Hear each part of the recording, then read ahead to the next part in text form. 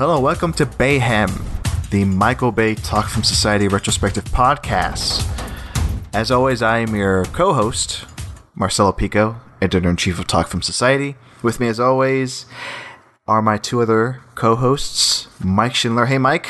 Hey, how's it going? Hey, it's going great. I'm excited about this one. I know who else is excited for this one. The other co-host, Diego Crespo. Hey, hello, Diego. Hello. I'm always happy to be here, but this is it. This is why I'm here. Yes, I mean, not to jump ahead, but we're jumping ahead. I just want to say we're talking about Bad Boys 2 in this episode. Yeah. Why don't we just dive into it, okay? Bad Boys 2, released July 18th, 2003. Budget of $130 million. Domestically, it made $138 million. Worldwide, it made $273 million. Okay? A Michael Bay film. A sequel to the original from, I forget the year. I'm doing a Michael Bay podcast. 95. I forget the year. Thank you, Mike. That's why you're here. The original from 1995. So an 8-year gap. And what's the gap between the second one and the third one? 17 years. 17 years. 16, I think. Oh, no. 16? You're right. I apologize. 17. 17 years. Dear Lord. That's too long. Yeah. And Michael Bay's not returning for Bad Boys 3, which is insane. I don't know what the story is around that. I guess he chose to direct Six Underground instead, right, for Netflix? Yeah. I'm not... That's complicated because there have been a couple people on and off of that one. I don't know if we want to get into the details of that for this episode. I don't know. Maybe it's up to you guys. Maybe at the end of the discussion, we'll talk about the third one more because I would like to hear some of that backstory. But for now, I mean, we're in 2003 right now. 2003, Pearl Harbor happened, I'm gonna be honest. Like, this is so far up to this point, this is my favorite Michael Bay movie.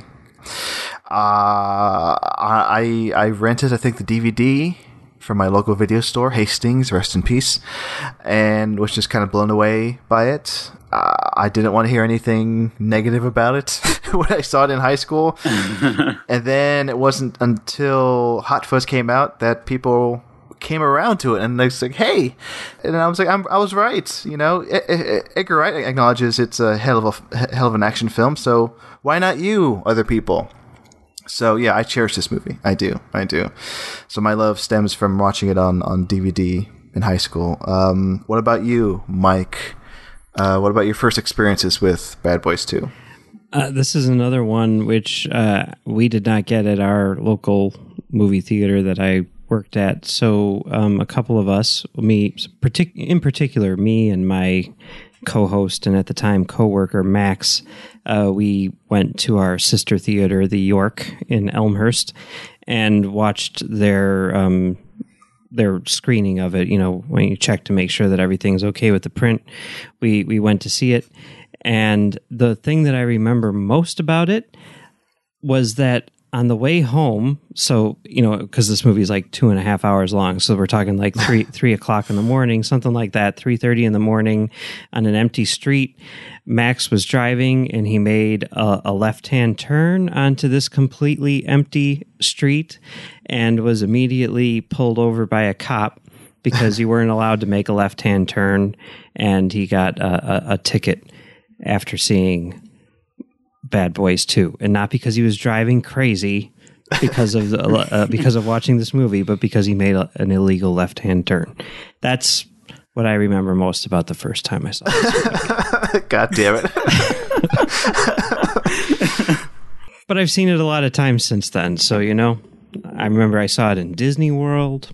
And wait, you saw it at Disney World? They're playing at Disney World? Well, yeah, they got the theater down there. And yeah, they were showing it. And I was in Disney World, and I'm like, let's go see Bad Boys 2.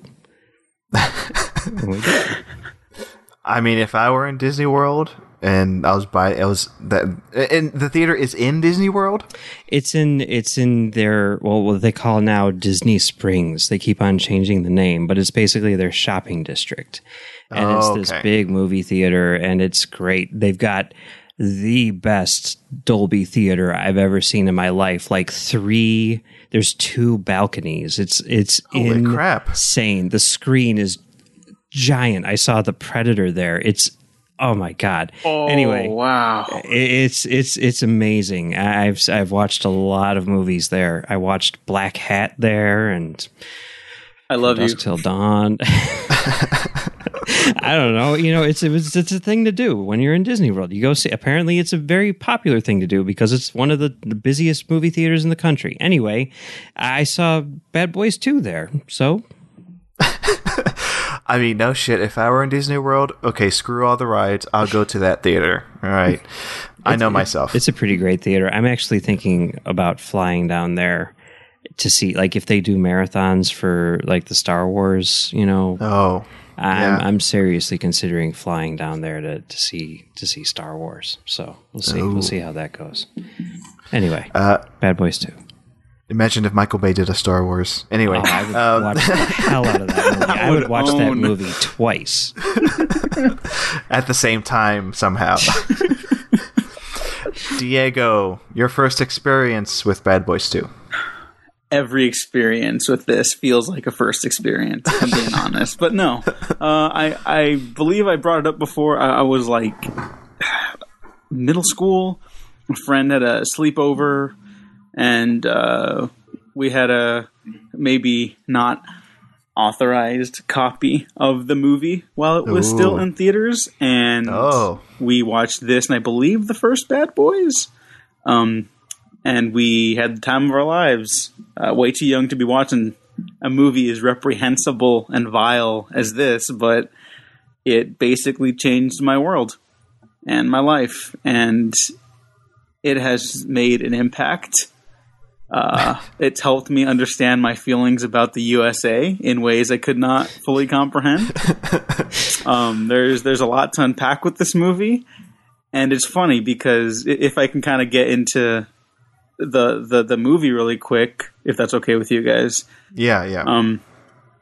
I've quoted this movie as being like an essential part of our art history for the 2000s, for the 21st century, in that it clearly establishes America's like pop culture zeitgeist as a reaction to 9/11.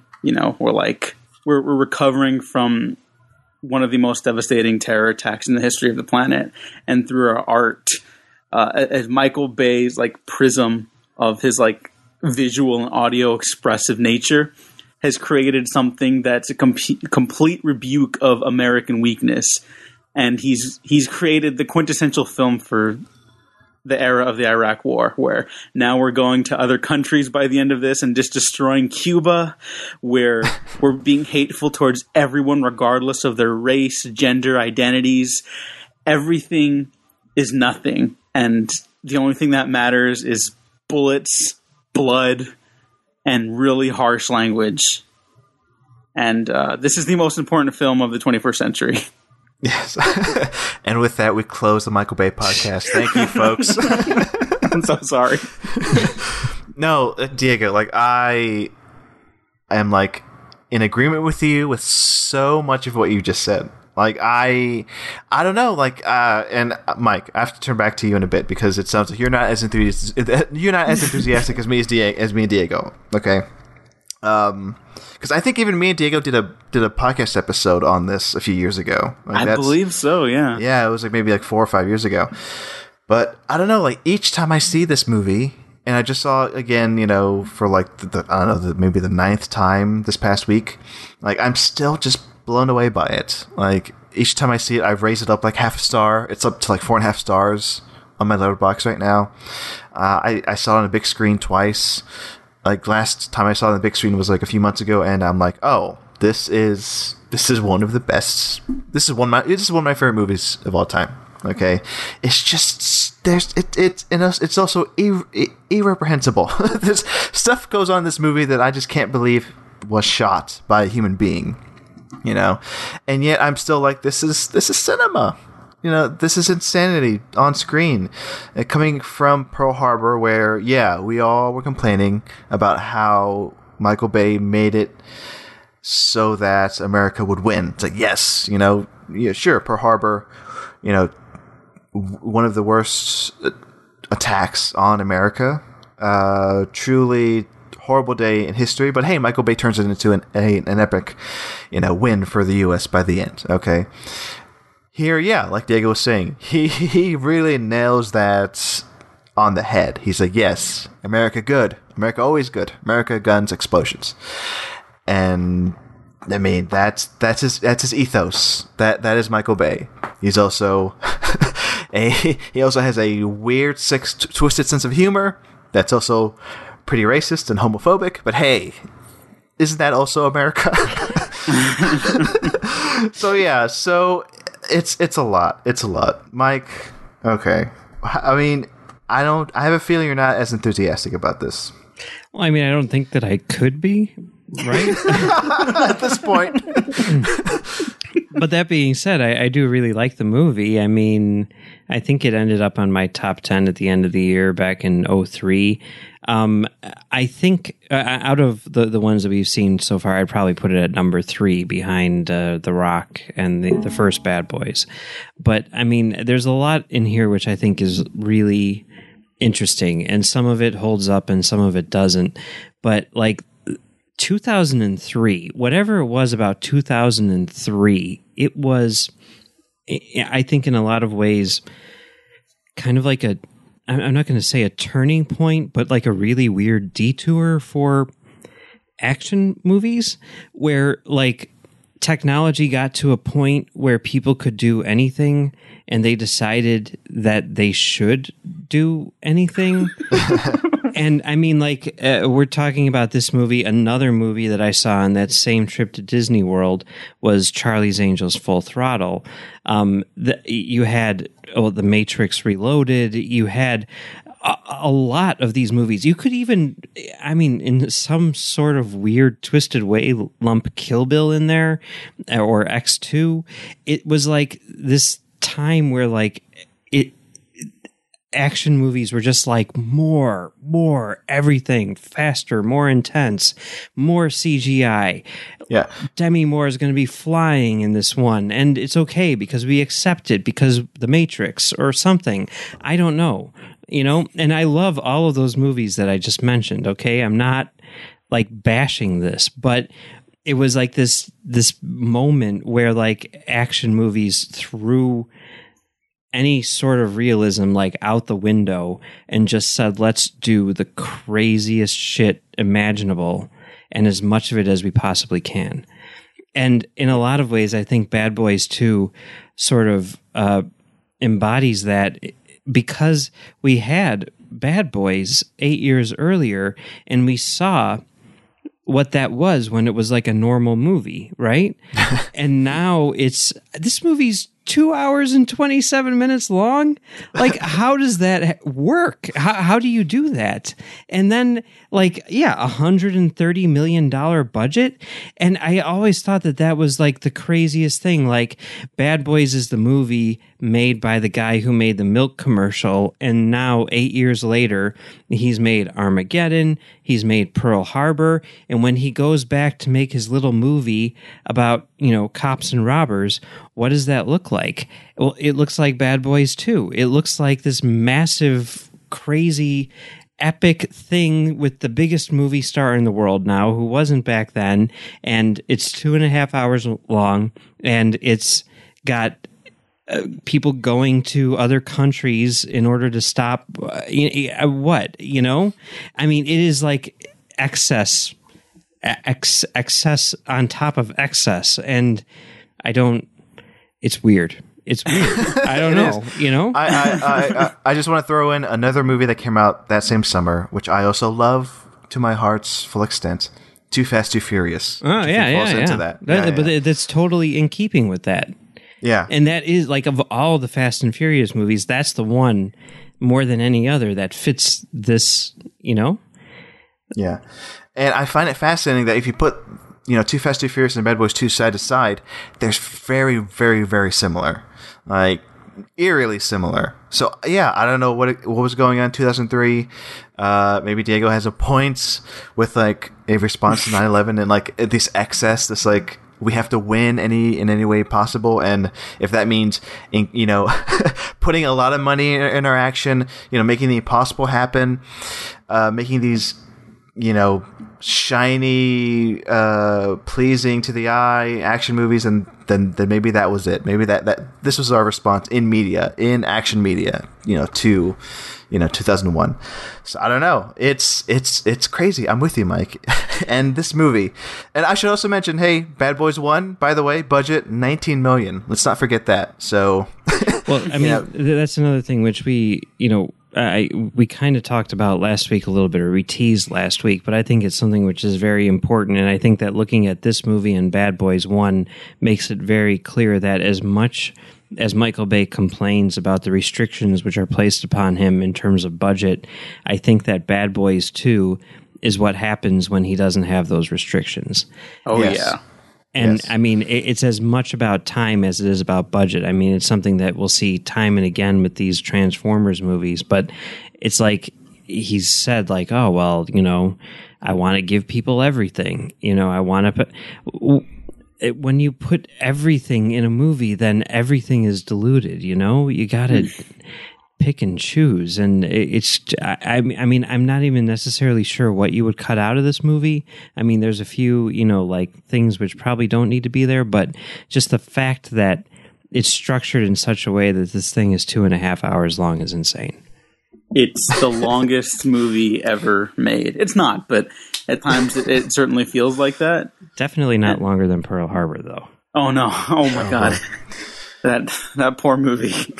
Yeah, I'm quickly going through the budgets of past Michael Bay movies. Pearl Harbor and Armageddon were both budgeted at $140 million, and The Rock was budgeted at it's just 75. So yeah, so this is not even the most money he's been given, but yeah, I imagine it's the most freedom he's been given, because like what Armageddon was PG-13, and we all know, I mean, Michael Bay's complaining on Pearl Harbor, like he wants higher budgets, he doesn't want any restrictions, he wants to just blow shit up, and this was his chance, and this is what he gave us, and I'm like, yes, this is what I want. It and feels angry. Like he was like, yes, so you motherfuckers, like I'm gonna make my own movie. This is what it's gonna look like, and I'm gonna do whatever I want. And it's like, holy shit, dude.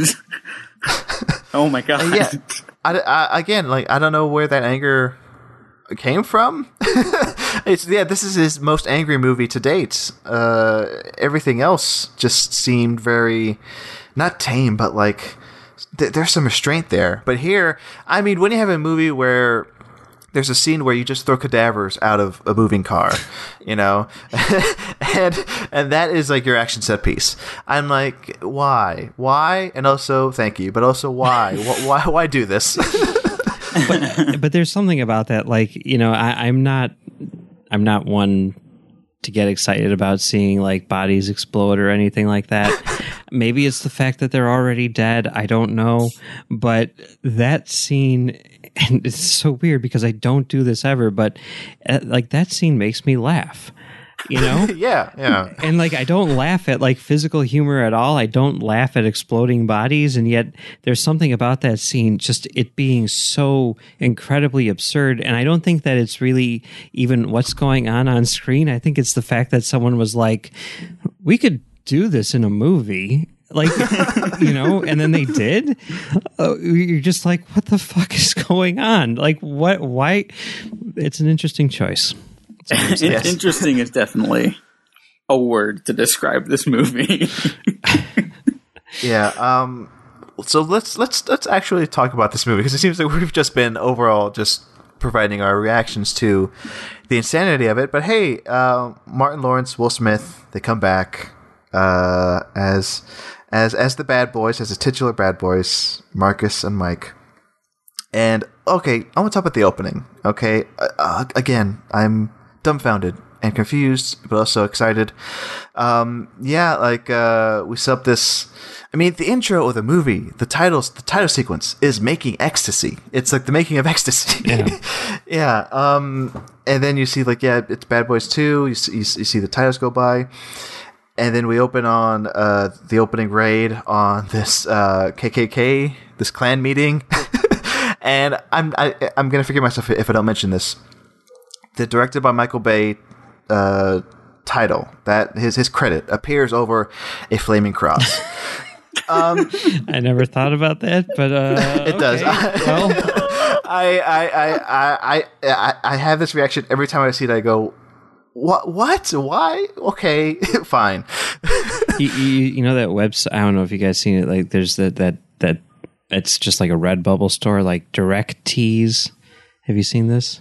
No. Maybe. I'm obsessed with it. I'm wearing one right now. But what they are is they're like T-shirts that have like director credits, like in like the font and everything from like the movies, you know? Yeah. Oh, okay, yeah.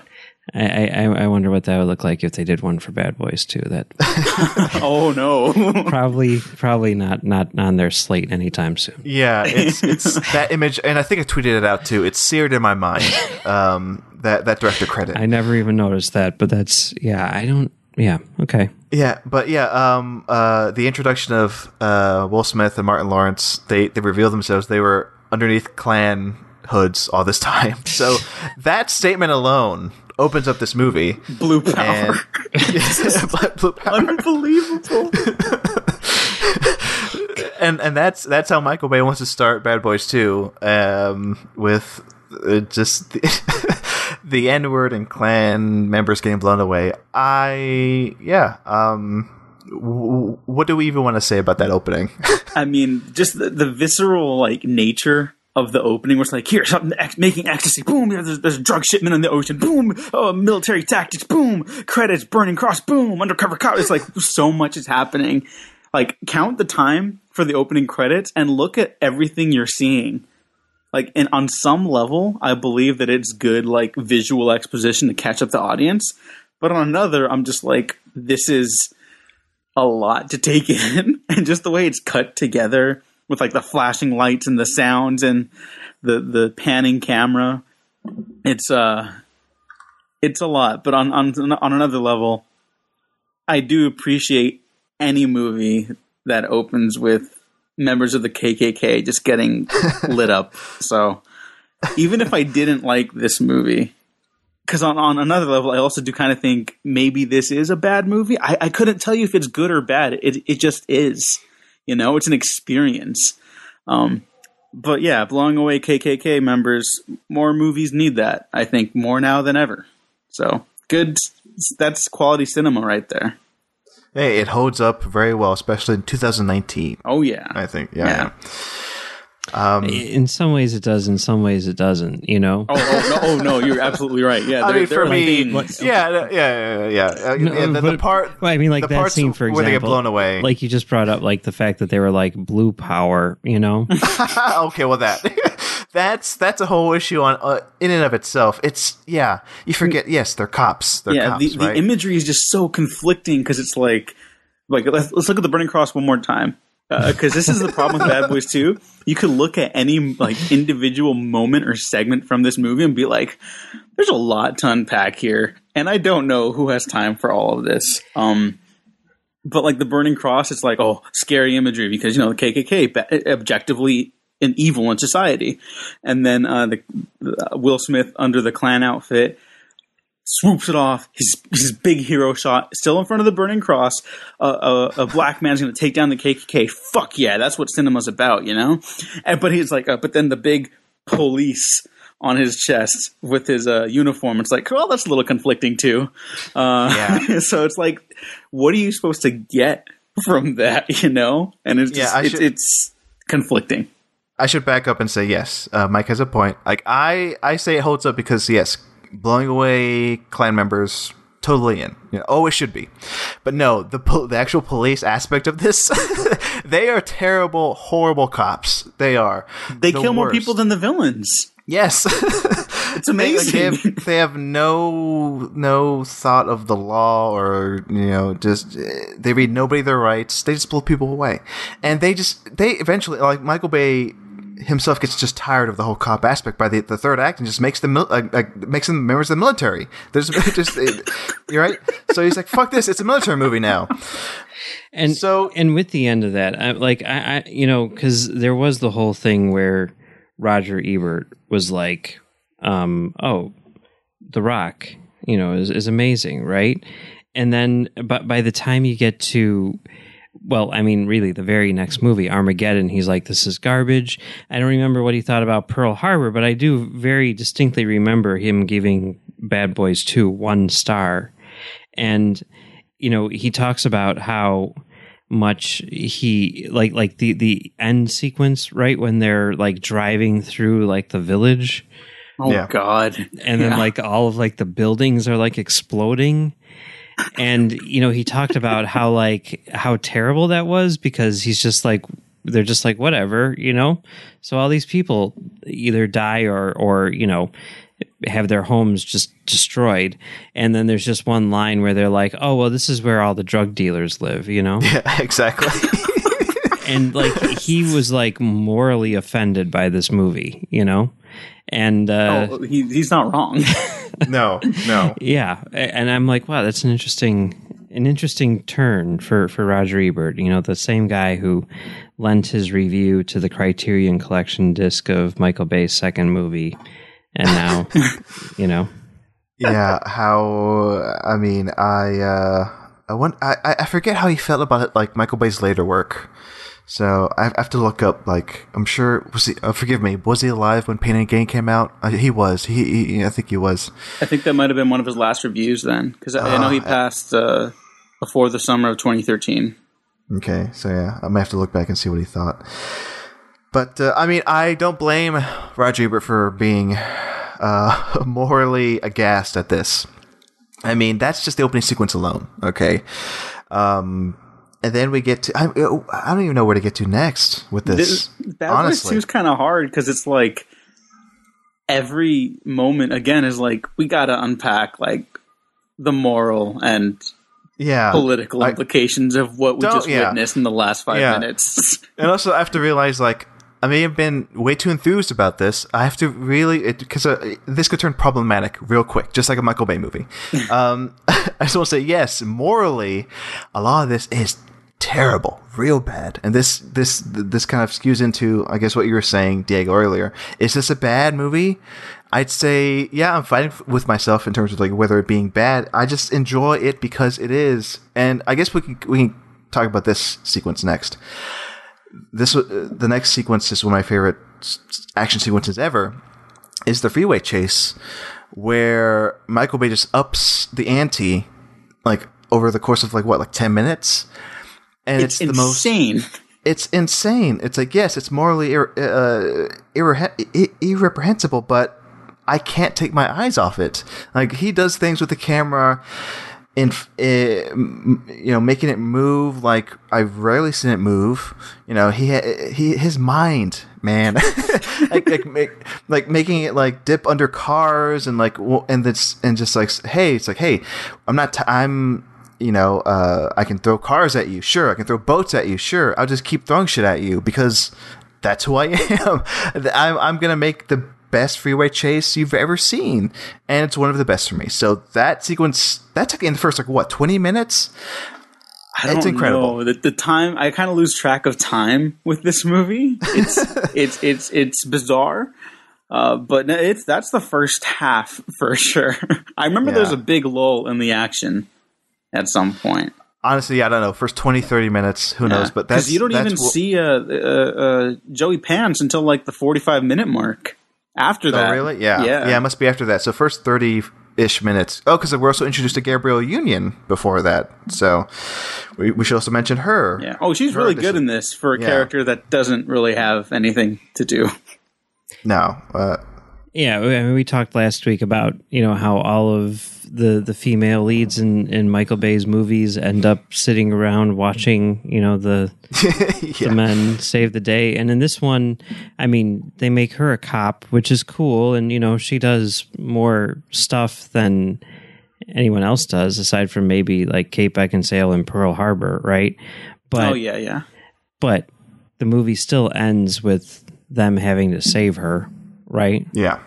She it's so weird too because she still gets like admittedly a really cool kill in the finale for one of the henchmen. You know, when she tosses the gun on the landmine, it pops up. Like that's cool, but it's like it's so conflicting because they kind of, after having her do like badass stuff during the chase scene too, they relegate her to just a damsel in distress in the third act until that final moment again. So it's like, what are we supposed to get from that character? Even, you know, it's really too bad that she doesn't get more to play with there. You know, she could have gone toe to toe with Martin Lawrence and Will Smith. Yeah, it's a shame, and I wonder what's going on with her spin-off show. It's like a Spectrum exclusive show. Yeah, I didn't even know it started airing at the time of this recording. Apparently, there's like 5 episodes out already. 5 episodes. Yeah, yeah. That's I don't even know the name of it. I just know if somebody. Did we talk about this on a previous episode? Somebody lost their leg like during production of that. That is awful, but the only reason I'd want to watch that show is for her, Gabrielle Union, and Jessica Alba. I mean, and of course Jessica Alba. Yeah, that seems like a good headliner. You know, those two. Yeah. When they said like, "Oh yeah, we're making this show and none of the networks will pick it up," I was like, what the fuck is going on? You know, how does that show not get made? And this Spectrum thing, I mean, I live in Chicago. We don't have Spectrum. What is that? I'm here in Austin and we have Spectrum, but I don't have cable. I mean, I don't think I'd have any way to watch it. I don't even know where it would end up after the season ends. So I'm hoping that sooner or later you'll be able to like buy it on iTunes, right? But yeah, for now, it's not up there now. But I mean, God, the streaming wars are going to kill us all. I think that's the kind of, not to get on the whole thing, but like that's kind of cable's last ditch attempt to be like, look, we're making original shows directly for you, and it's like no one cares anymore. No, yeah, but just the idea that, you know, here we are. And this it blows my mind. Like 16 years later, someone was like, "Remember that character Gabrielle Union played in Bad Boys 2? Let's make a show about her." Like that's a good idea. Let's do that. I mean, I think that's the most amazing idea ever in the history of television. But I cannot believe that actually happened. Yeah. By the way, the show's called LA's Finest. Yes, LA's Finest. Yes, LA's Finest. Yeah. I mean, yeah.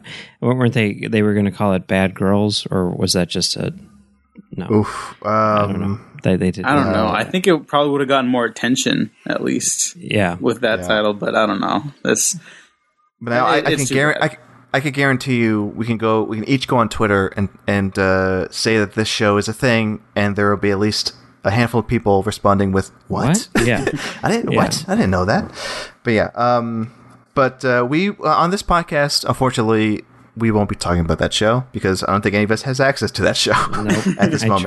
I tried. I would have bought it if I would have done the season pass on iTunes or whatever, but not available. Yeah. It's insane. But hey, we have Gabrielle Union and Bad Boys too. Again, I mean, I like her, but yeah, again, underutilized. I don't like that she's turned into a damsel in distress in the end.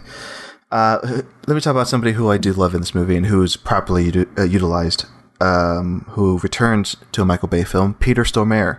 Yes. I love him so goddamn much. And he's in it for like a handful of scenes, but they're amazing scenes. I mean, there's that shot. And again, another glorious Michael Bay, let's do some crazy shit like David Fincher Panic Room sort of shit stuff. Like Michael Bay takes us through the vents of this nightclub, across the dance floor, up girl skirts, like up through Peter Stormare's office, as he's counting money, and then we zoom into the ecstasy pills, all in one shot. Yeah. That's glorious. Yeah. So. Yeah, and it shows off, like, in that scene, Peter Stormare is an asshole. It's like, oh, the guy's ODing, just toss him out the street. But he has some good moments later on, especially when he comes back all angry. Again, you don't really need him in the movie.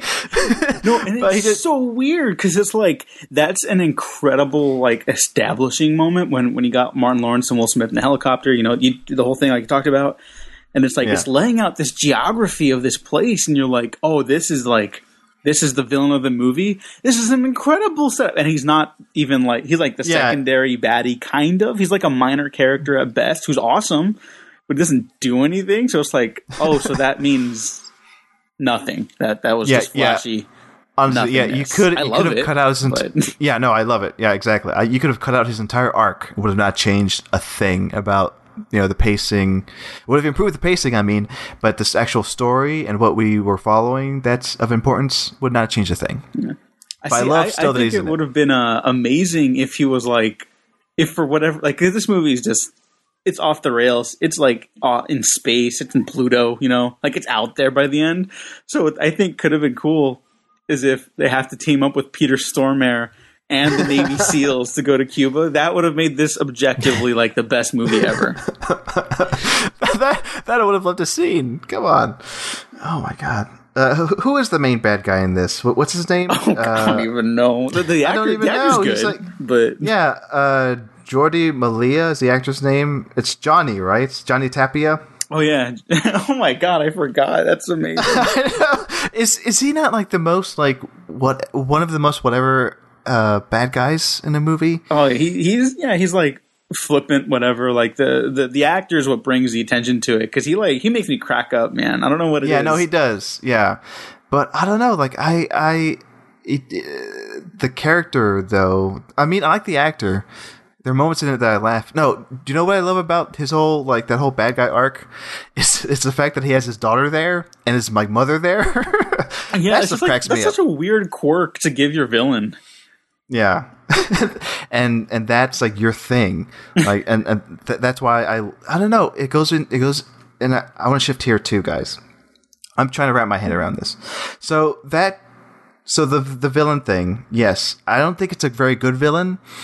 Because I think Michael Bay inserts way too much comedy into like his plot, which again, it's a love-hate thing. I love that it's not like a real serious, villain that I really can't take him I can't take him seriously.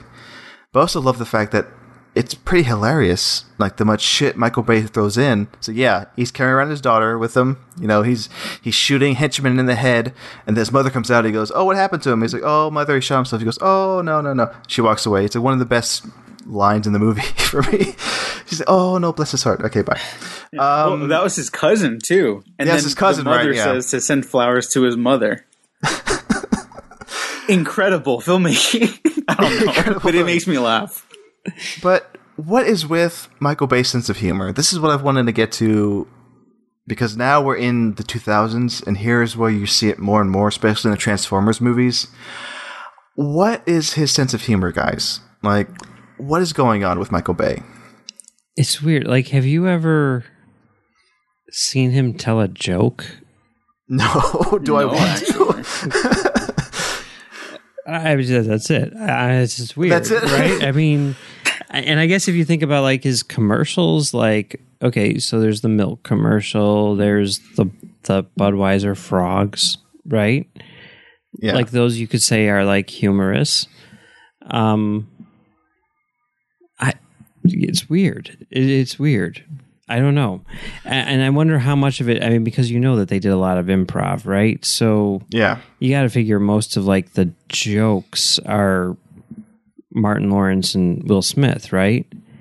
But then like the scenarios where it's like, this is a crazy thing. Let's throw this in because it'll be funny. And maybe it's in the writing too. I don't know. This movie was written by Ron Shelton. What's up with that? That's weird. Remind us who he is and what he's written before. Bull Durham. That's right. Yeah. Tin Cup. Basically any sports movie. Hollywood Homicide, I believe, is the same year as this. Have you guys seen that? I have not seen. I forget about that movie. That's, you want to see something super weird, completely unrelated to anything here, aside from the fact that it's Ron Shelton, and maybe the same year. But he made two movies in the same year, 2002, I guess it was. He made Dark Blue and Hollywood Homicide. And if you look at those two movies, vastly different. One's a comedy, buddy cop comedy with, Harrison Ford and Josh Hartnett, and the other one is, this hardcore drama about the LA riots, starring Kurt Russell. And you look at those and just like on the bare bones sort of like structural thing, like the story that they tell is like almost identical. And he made them back to back in the same year, and they couldn't be more different if they tried. But it's like, let me do that same story once as a drama and once as a comedy back to back and release them a few months apart. It's just super weird. It would make for a great double feature. Try it sometime. It's cool. Anyway, he wrote. I just have to mention, another writer on this is Jerry Stahl, who is a novelist and also a screenwriter. He did Permanent Midnight. Oh. Yeah. And for some reason, he also co-wrote this movie, which I don't understand either. I'm looking at his filmography. I'm like, what? That doesn't make any sense. He's got novels, he's got memoirs, and he also wrote Bad Boys 2.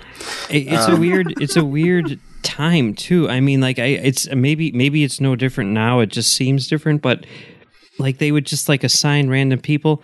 I mean, you got the Wibberleys, writing this thing, who also wrote Charlie's Angels, Full Throttle, and they did like a lot of, like weird. I mean, like they wrote G-Force, and the Shaggy Dog movie and stuff like that. And it's just like a weird, like they were like people were almost just like assigned to do movies. You know what I mean?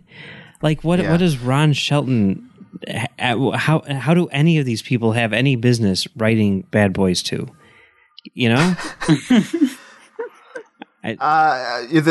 Wibberleys make more sense looking at their filmography. Yeah. Well, they got the Bruckheimer thing. They're yeah. Yeah. That reminds me of we just lost. Who was it? Forgive me if I get his name right. Wasn't it Alvin Sargent? Yes. Yeah. Who wrote? Didn't he co-write or write Spider-Man 2? Yes. And I believe the first two or 2 and 3. Maybe 2 and 3. But wasn't that 3 and Amazing Spider-Man? 2, 3, and Amazing. But wasn't that kind of like also kind of like flabbergasting? It's like, why would Alan Sargent want to write Spider-Man 2? And that was like what, the year before that was 2002. Also Sony. So yeah, maybe you have a point there, Mike. They're just assigning these big budget action movies, superhero movies, whatever, to these writers who are like, well, I got nothing else going on. I can write. Sony's weird because sometimes their choices really like, because they're so scattershot, like, even a broken clock is right twice a day. They'll get something really special. And other times it's like, yeah, that's just like a corporate product, and I could see people enjoying it, but you're going to forget it existed. Like G-Force, like you guys brought up, I forgot that movie existed. Oh, I remember that movie vividly. The thing that I remember most about that movie is that it was in scope, but for the 3D version, they wanted to have a couple of shots where like the hamsters or whatever they are, like break frame, and it's like they're flying out of the screen. So the entire movie for the 3D version is actually a flat presentation letterboxed to scope, which meant that by the way, Michael Bay did with the last Transformers movie, which meant that if you're watching it on a scope screen, it's actually like only like using half of the screen instead of the entire. Anyway, whatever. Which is it made me mad. It made me mad as a projection, but it doesn't matter. That movie is really bad. In many ways, I just want to say I could understand people saying Bad Boys 2 is bad, and also them saying that it makes them mad, because again, this is kind of an like morally reprehensible, even irresponsible movie. Yeah. And it's weird that there was a lot of that going on at this time. I don't know. People seem to care a lot less about things like this, or maybe that's just the way it was. I mean, 2003 was a weird time because, again, I want to touch on this because I was heading towards this with the Michael Bay sense of humor thing. The one scene in the movie that I'm like, why is the scene where Will Smith, Martin Lawrence are at the video store, at the video camera store, and they have this bit where they're in the room and they're being videotaped, but they don't know they're being videotaped, and everybody else in the store is watching this conversation they're having, and it's it's supposed to be like a double entendre thing where people watching them are thinking they're talking about anal sex and gay sex. And it's played for laughs. And I'm like, no, this is not right. This feels very like, yeah, 2003. I guess we have to remember, that was a long time ago. 16 years ago. So yeah, it even back then it never really stuck with me as like, no, yeah, it felt weird. It felt weird. And so ugly. Even the way that the people in the store are framed, it's just, well, I mean, okay, well, backtrack even like a minute from that scene, they basically get a dude fired while they're undergoing their investigation. Like the kid who helps them out is the son of the owner of the video store, and so they're looking for like footage to help them out in the case, and then it cuts to like a recorded like pornographic tape, and then it starts playing all over the video store, right? And they just leave the kid to deal with it when his dad storms down the aisle, and the dad's like, "What the hell? Like, what? Like, that dude's fired. That kid's not going into work tomorrow."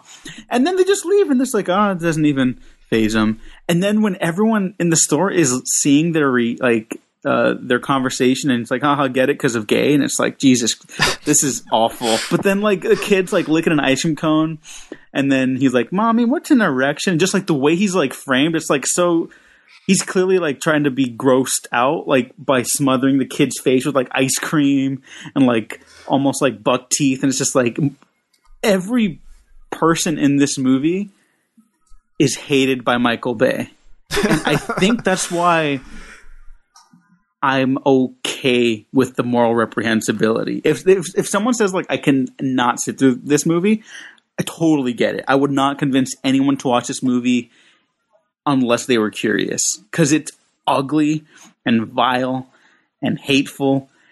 But I think it forms this weird, almost abstract whole as like a work of pure expression. It's just ugly expression. Yeah, I also want to talk about the main plot of the movie. You know, because no. It baffles me. Okay, that we saw this, how it's irreprehensibly, you know, all of this, it's morally wrong, but yet the core of the story is Will Smith, Martin Lawrence. Will Smith is like secretly going out with Martin Lawrence's sister and doing it behind his back. And that's it, really. And then Martin Lawrence can't get an erection. It's a sitcom plot again, like similar to Bad Boys 1. Like that's all. That's their arc. It's insane to me. It's a total sitcom plot, and I think Mike Lowry is maybe the worst protagonist in American movie history, and just in the sense that he's like actually an antagonist. Like, let's be clear, Martin Lawrence's character arc, as a loving husband and father and good police detective or officer, I'm not sure what their rank is. I don't think it matters. But he's like a good guy. And Mike Lowry's like, yeah, I fucked my therapist the other day, which is totally healthy behavior. I shot like 30 dudes on the highway. You know, like, Martin Lawrence, you don't shoot anybody like I do. You don't destroy the basic fabric of reality like I do. You got to man up. And so by the end of the movie, that's his arc where he has to like shoot someone. That's like the victorious arc for Martin Lawrence's character. He shoots the villain in the head, and then they explode when they fall on a landmine. And then he gets Will Smith's approval. That's fucking crazy. Yeah, his arc, similar to the arc of Al Power and Die Hard. He just has to shoot somebody, and he's fine. He's cured. There was, I forget what the 3 movies are, but there's actually a trilogy of that with The Rock, where he's like, I hate guns, and then by the end of the movie, he realizes that guns solve all problems. One of them is The Rundown. And I think one of them is Walking Tall. I forget what the third one is. I'll figure it out. We need to watch that trilogy. Yeah. But no, the way you split it out there, Diego, I never pieced that together. That's the final shot of the movie before the end credits. Is Marcus just shooting somebody in the head, and then Mike Lowry going, "Yeah, I want my next partner to shoot that way." Yeah, cut to black. That's it. Yeah. God damn. this movie's fucking evil. We didn't even that's talk why about it's awesome. we didn't even talk about the scene where Martin Lawrence's daughter is going on a date. Oh God, yeah. What is How even? did we not talk about that? The internet loves that moment. I don't. They what is love even that going moment, on there? or are you being sarcastic there? No. I swear, like, I'm sure more people that are aware of, how society works are not going to be favorable to that. But there are multiple videos of that scene on YouTube that have like millions of hits. And like, I remember in high school, that was a big thing that admittedly my friends and I would kind of repeat, this like the act of like surprising someone like, oh, isn't that so funny? Ha ha ha. And it's like, no, it's awful. It is inherently disgusting and horrible. And it's like, yeah, police brutality is really funny, guys. Like, oh my God. There's another gay joke in that scene, right? Oh yeah. Yeah. But you know what? And it is offensive and horrible, as many parts of this movie are. But I would be absolutely lying if, like Mike, this movie did not make me laugh a bunch of times. When Will Smith says, "You ever made love to a man? You want to?" I laugh every time, and I might be a bad person. Yeah, no, I think I'm a bad person too, because I enjoy watching it because I just, again, flabbergasted that it exists and that Will Smith is doing all this. Good old. I always forget that he gave shit to Eminem for saying, "Hey, you don't have to make a rap song and make it a hit." He said you can make a rap song and not curse and make it a hit. Which I'm like, okay, Will Smith, you do it. You do what you gotta do, and then you gotta make a Bad Boys 2 where you do that scene. And pretty much the entire movie is just him being an extremely evil person. So goddamn. What else can we possibly say about this? Because I know there's a lot to say, but we have to end the episode eventually. Yeah. I have a couple just quick notes. I promise I won't rant. Amir Mokri is the cinematographer on this, who would go on to shoot 2 more films we're going to talk about in the Michael Bay filmography. Very talented DP. I really love the look of this film, which is funny because it's like sunny, welcoming. Like, this is a peak summer movie experience now. Like, I'd love to watch this in a theater. But the material is just so vile, it's kind of like off-putting. The cast is uniformly very good. The action goes on way too long, to the point that I come back around in it. I'm like, yeah, no, this is some of the best directed action of the 21st century. The ending's hilarious because they basically destroyed a third world country, like even like more than America already has, and it's like, yeah, that was awesome, woo, barbecue, and then we go to credits, and it's like, wow, this is amazing. I did a speech on this movie for a speech class before, and I got an A. So, hey, nice, congratulations. And let me ask Diego, do you have that speech saved somewhere? Oh, I gotta find it. Yeah, somewhere. If I find it, I will share it with the world. Okay. I love that stuff. I wish I had all those things from my, film school, like the analyses of comparing Chasing Amy to 101 Dalmatians and, things like that, I had that stuff, but then in my last move, I threw a lot of that away. Which I'm like, yeah, I could reread my analysis on like Pulp Fiction and like what else, like Dawn of the Dead. But I'm like, nah, do I really need to do that in 2019? Nah. So I tossed it. But anyway, I guess the last thing for me then, I had the flu for like 2 weeks, and I watched Bad Boys 2 11 times in 7 days. That's why it took you so long to get better. I couldn't stop. It was like, it's the cinematic equivalent of pork grinds. You can't stop eating them. It's like bad for you. And afterwards you feel kind of shitty. But I'll gladly do it all over again. So yeah, I just had a bag of pork rinds earlier. There you go. Perfect. Yeah. I completely know what you're saying. They were delicious, but I kind of feel sweaty now. Mike, any final thoughts here? Yeah, I mean, I do love this movie, and I think the main reason is because like the action is so well done, But I mean, I mean, one of those things that you learn, I guess, is that you're allowed to like line item veto movies, and there's a lot of stuff in here which I don't particularly like, and you just watch it, and it is sort of cringeworthy. But there's a lot of great stuff in here too. So, at the end of the day, I would say it's a win. Yeah. That's pretty much how I feel. I mean, I just said at the beginning of the podcast, I rate this 4.5 out of 5 on my Letterboxd, which it went from like a 3 to a 4 to 4.5 over the course of like the last 5 years. So,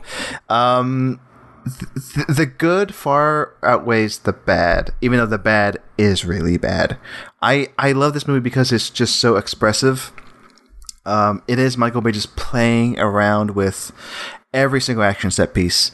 I agree with Diego. Sometimes they go on way too long, but there's just so much there to appreciate that I just can't help but love pretty much every single piece of action. There's different types of action too, like gunplay. There's car chases, that huge chase through Cuba. There's a train fights and chase. So there's so much chasing going on. And I don't know, like the way Bay frames it in every single piece makes it exciting. And I'm never bored. That's the thing. I'm never bored in this movie. Sure, there are some lulls. I know there's some lulls, but I just can't help but take my eyes away from it. And when they're supposed to be very stupid moments, okay, but I can't help but love them. When at the end of the movie, towards the end, right before they go to Cuba, when Gabrielle Union is kidnapped, when Lawrence and Smith are in the room together, and it's Smith, right? He goes, we ride together, we die together. Bad boys for life. It's supposed to be a very stupid line, but I buy it. I do, because it's directed so well, and Smith says that line, and I believe it. So yeah, I love this movie, even though I know, again, it's truly terrible in its core. There you go. That's Bad Boys 2. God damn. Dan Marino better buy this car. And also, I want to shout out Michael Shannon. Has a pretty cool role in this. Yeah, second movie in a row with Michael Shannon. Yeah, exactly. Chicago guy. There you go. Yeah. And I'm glad he pops up and is tortured as being a Klans guy, Klans member. So yeah, that's Bad Boys 2. Oh man, I don't know about you guys, but what's the next movie, by the way? Oh, I can't wait for the next movie. I'm looking forward to it so much. It's The Island, right? Have either of you seen this? Right? I'm the one who has not seen The Island. Okay, yeah. Oh, I'm very interested then. Have you seen it, Diego? I have, yeah. It's one of the first ones I saw. All right. Yeah. So this is my only Michael Bay blind spot, so I'm very excited to see it for the first time.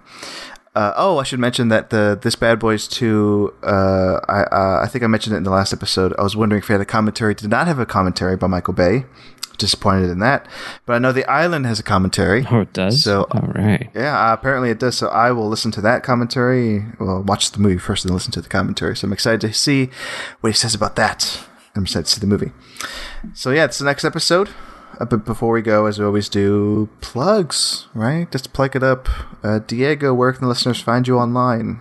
You can find me at twitter.com/TheDiegoCrespo. Check out The Waffle Press, my other podcasts where I got other retrospectives going on. I'm pretty sure Batman will be done by the time this comes out. Because this movie, Six Underground, right? That's not going to come out for a little while. So, but check out the other stuff will have happened at the podcast instead. So SoundCloud, YouTube, Spotify, iTunes, etc. Go support other podcasts too.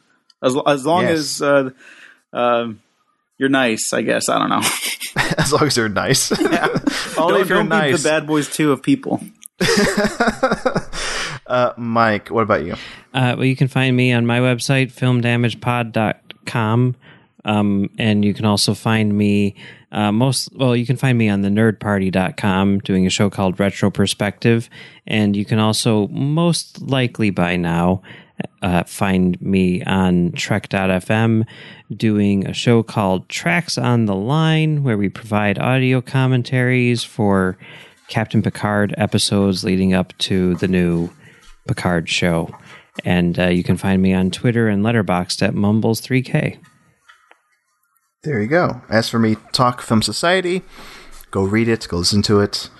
Patreon, you might be listening to this on the Patreon. Good job. For those not listening to it on the Patreon, I mean, you listen to it, but you could have listened to it a lot earlier because we've dropped these episodes early on the Patreon. Patreon.com/TalkFilmSociety. Cool stuff there. You know what? This would be kind of a post-credits thing because I forgot to bring this up. Diego, I want to hear about Bad Boys 3. Okay? Real quick, what's the deal with that? Because it was on and off for years. What's happening? Okay, so initially, I think the plan was to get Michael Bay back, and I think Michael Bay is just done doing sequels for a while. And then he did 2 more Transformers movies, so I don't know if he goes up that. But I believe he's back in a producer capacity at least. And Joe Carnahan, the director, writer of The Grey, A-Team, Stretch, the severely underviewed, underappreciated Stretch, which got buried by Universal, even though it's like maybe his best movie. I highly recommend people check it out. For those that are listening, Stretch is fantastic. It's the best description I ever had of it was, if you've seen Holy Motors, it's like if Holy Motors got punched in the face by Bad Boys 2. But he was on Bad Boys 3 for maybe 2 years, just doing pre-production alone. There's like millions of dollars were spent on previs of the action scenes. Like previs was done before they even started shooting, and there are still like reels in the confines of Sony's like production studios and everything. So, and there's a completed script ready to shoot and everything, and they just couldn't lock down the lead actors for time. Will Smith does his thing, so it was an amicable breakup, I believe. And Joe Carnahan has since had nothing but nice things to say about Will Smith, and I think he had fallen out of love with it given the long wait that it took to get that thing made. But apparently the script is like the best thing he's ever written. And so if anyone listening to this has anything, like any leads on that, if they want to drop that into my inbox, that would also be very cool. And they got these 2 actors or two directors, up and comers. I don't know much about them, but they're only like in their early 30s, and they're apparently quality action filmmakers, and I'm really looking forward to what they bring to Bad Boys 3. But it is a little concerning just not having Michael Bay back in the seat. So we'll see how that goes. I'm very much looking forward to it. I still want to read that script, though. Yeah. If anybody has it, just drop the line. Give it to Diego. But yeah, Bad Boys for Life, January 17th, 2020. Who knows? This podcast might drop in 2022 because we don't know when Six Underground's coming out. we still have no freaking idea. But as we wait for Six Underground, I mean, at this point, maybe you've already seen it and we've already talked about it. But in the present time, we're going to say goodbye with our signature catchphrase. Right? Here we go, guys. I'm ready. 3, 2, 1. You forgot your boarding pass. I think we. Yeah, I remember the line. I think so too. Yeah. Right. Group effort.